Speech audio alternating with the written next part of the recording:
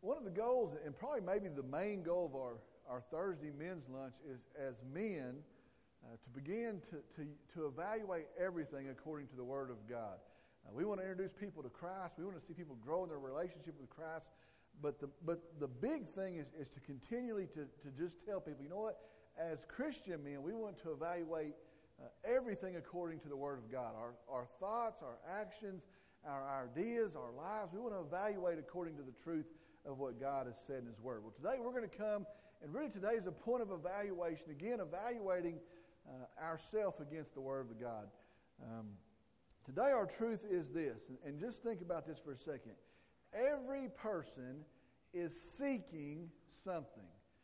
Every person is seeking something. You wake up in the morning, there's something you're seeking. What it motivates you, what drives you, every person is seeking something. Well, the question today is this. If you get what you're seeking, what will you have? And sometimes I think we're moving so fast, we stop and we fail, or we neglect to stop and to evaluate. If you get what you're seeking, what will you have? Think about all the things that we seek. And some of them we'll say openly, some of them we wouldn't say, but they do motivate us. Think about all the things that we seek today. We seek acceptance. We want to fit in. We seek comfort. We seek ease. We seek prestige. We seek our reputation. We seek money. And really that motivates a whole lot of stuff. We seek success. Whatever that looks like, whatever area we're in, we seek success. Some of us are seeking to build something, and maybe it's a business or something else. We're seeking to build something. A bunch of us are seeking stuff, and it's a new pickup or a new car or a new boat. We're seeking to accumulate stuff or the pleasures of the world. Man, I want to do this, or I want to go here, and we're seeking pleasure. We are all seeking something. Now, whenever I think about this, and I've talked about it with a few folks, there are some folks who will say, you know what, I'm not seeking anything. And they might be seeking something, but you know what, I just want to have my bills paid, and I want to be left alone, and I want to go fishing. Well, think about it. That's something that you're seeking. You want your bills paid, you want to be left alone, and you want to go fishing.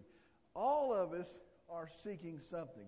Again, the point today is to think about this.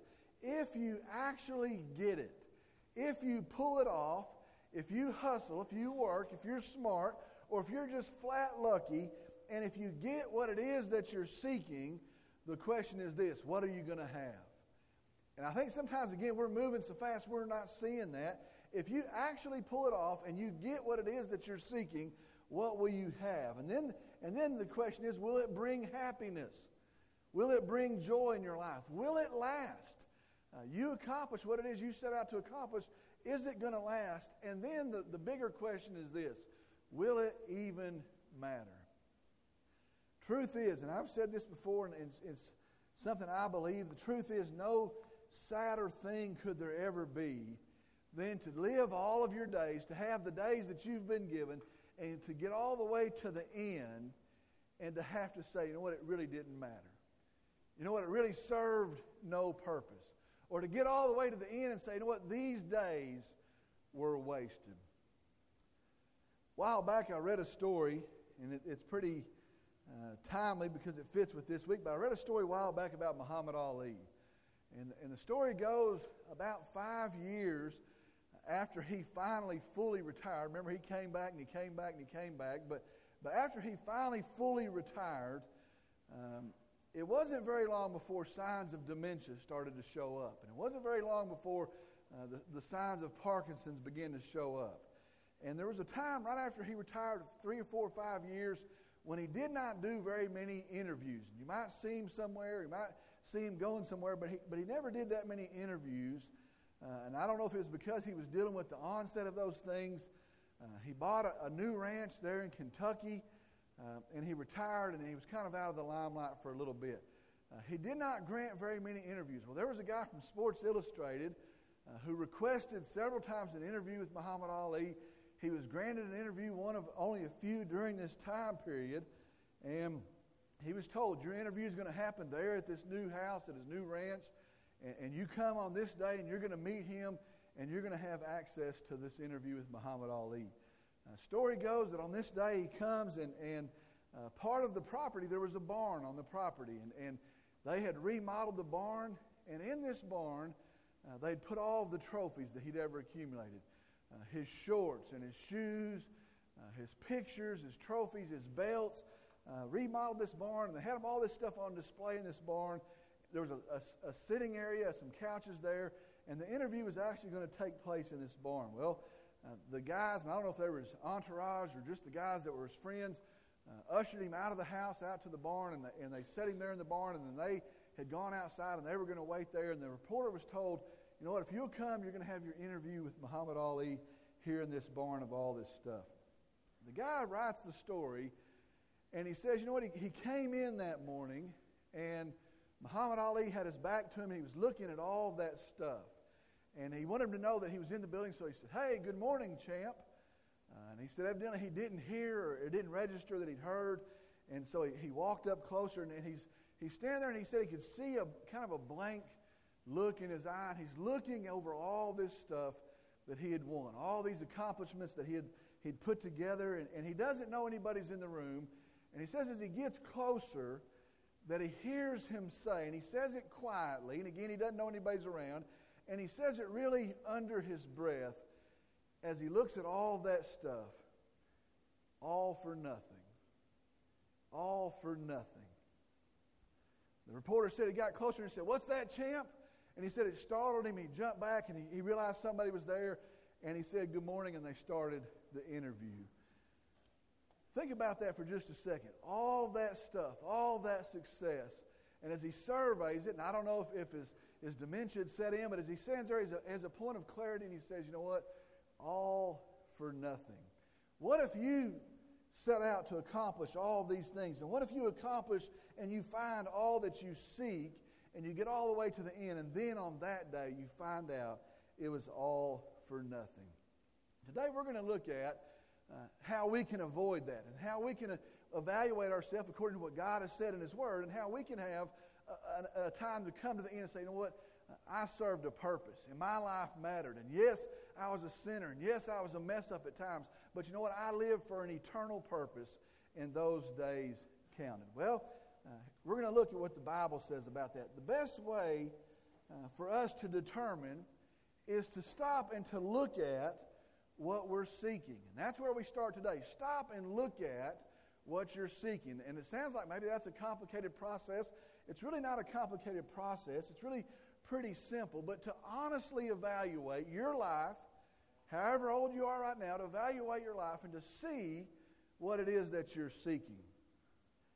What would your friends say your priority is? What would your spouse say it is that you're seeking? If you were honest and you let your guard down enough, what would you have to say that you're truly seeking? And then you think about that. Okay, here it is. This is the thing, and maybe it's several things that you're seeking in your life. How would that be classified? Now, let me just tell you this. There are only two classifications for the things that we seek. Now, there are the things that are of the world, and there are things that are of God. And so you find out this is the thing, or these are the things that I'm seeking, and then you've got to plug that into one of two categories, one of two classifications. It's either of the world or it is of God. That's a pretty plain determination. That's a pretty simple determination. Now, a bunch of us will say, you know what, the lines have become blurred, and we want to act like things of the world are now things of God. But the truth is, what you're seeking is either of the world or it's of God. Let me show you some verses. 1 John chapter 2, verse 15 says this, do not love the world, nor the things in the world. If anyone loves the world, the love of the Father is not in him. That's verse 15. Now, how do you know which category you fit in? It's going to tell us in verse 16. For all that is in the world, here's the description, the lust of the flesh and the lust of the eyes and the boastful pride of life is not from the Father, but rather is from the world. And so it gives us a description here. First off, the lust of the flesh. This is what your body craves.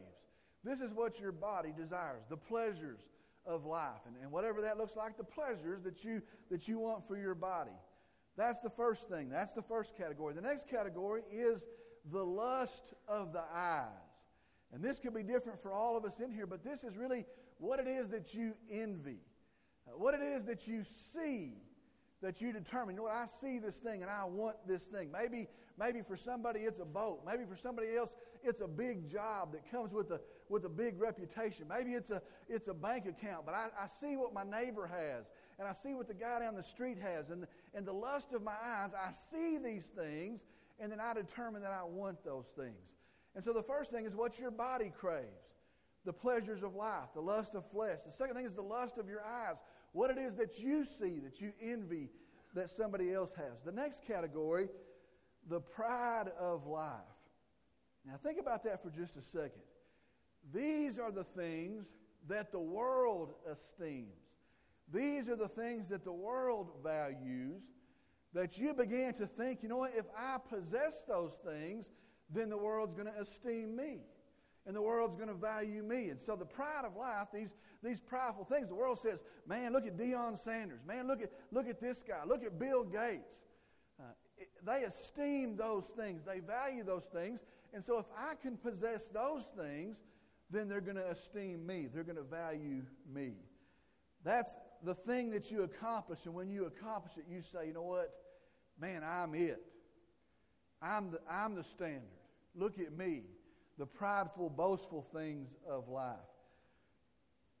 Bible says of those things, verse 16, they are not of the Father, but they're of the world. They're not of the Father, they're of the world. And so first off today, we figure out what it is that you're seeking. Evaluate the things you're seeking. And then you think about, well, there's two categories.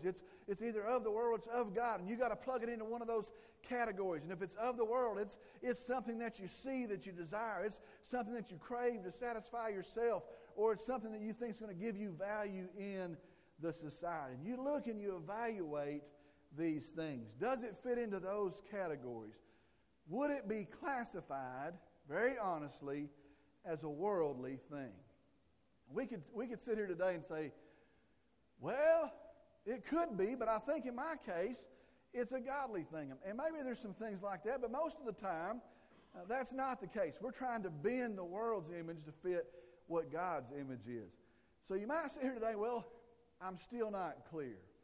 Well, there's a greater standard. It's in verse 17. It says this, the world is passing away, and also its lust. The world is passing away, and also its lust. Verse 17 says this, take this thing that you're seeking after, these things maybe that you're seeking after, and add 100 years to them.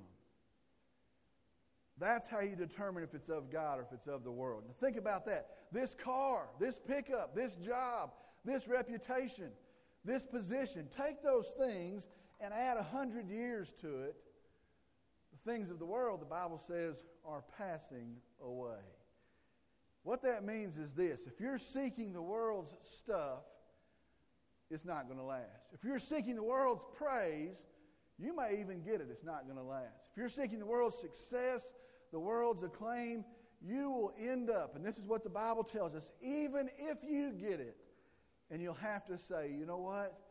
It was all for nothing. And I stand here today empty. So the question is this. So what is it that we do seek? What is it that we should value? What is it that we ought to chase after as followers of Jesus Christ? And it's just as simple as that.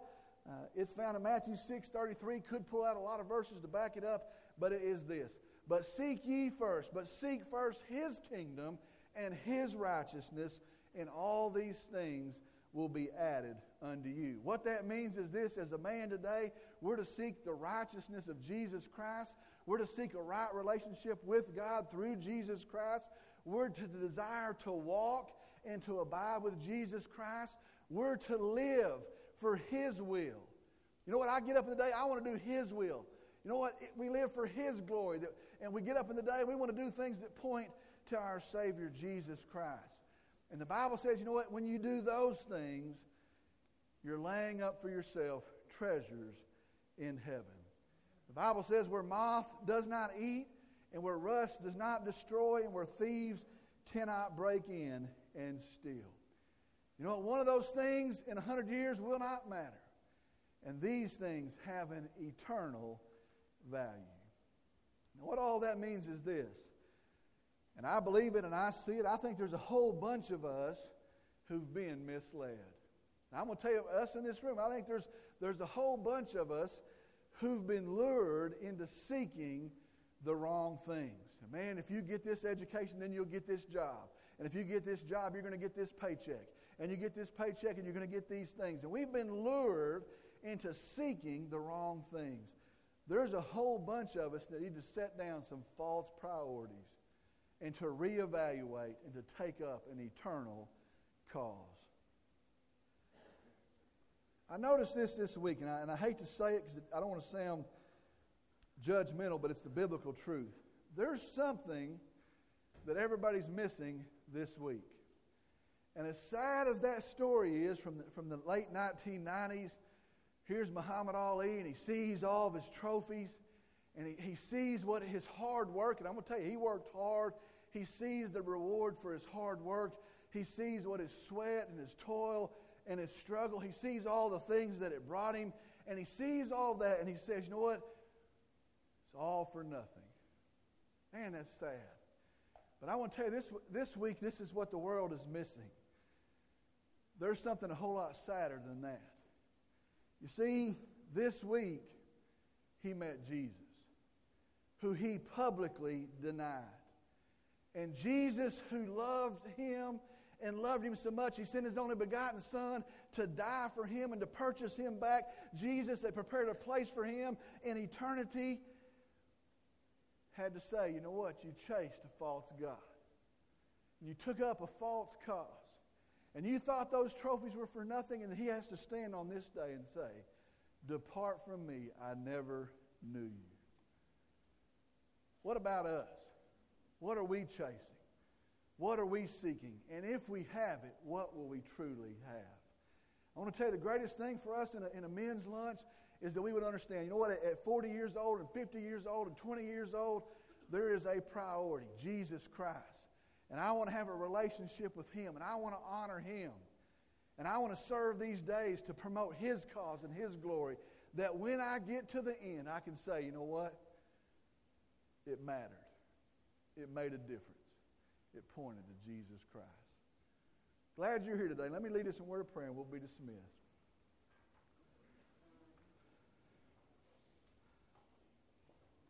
Let's pray. Heavenly Father, we come. We're thankful for you today. We're thankful for your word, the standard that we evaluate all things.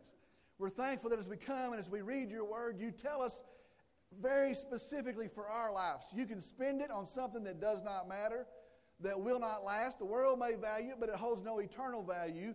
And you tell us what that is. But you also tell us we can spend it for your glory and for your cause and for an eternal treasure laid up in heaven. I pray that today as we hear this, that we'll be wise and that we'll leave here and say, you know what, I have to work a job. I have to pay bills and I am a dad and I am a husband. But I'm going to do all of those things to the glory of the living God. And I pray that we'd have a change and a shift in priorities in Vernon, Texas, in men, in homes, in marriages. Let us evaluate ourselves according to your truth. I pray for every man here today. Bless them, lead them, encourage them, strengthen them. Let us grow as followers of Jesus Christ. We love you and we thank you. And I pray in Jesus' name, amen.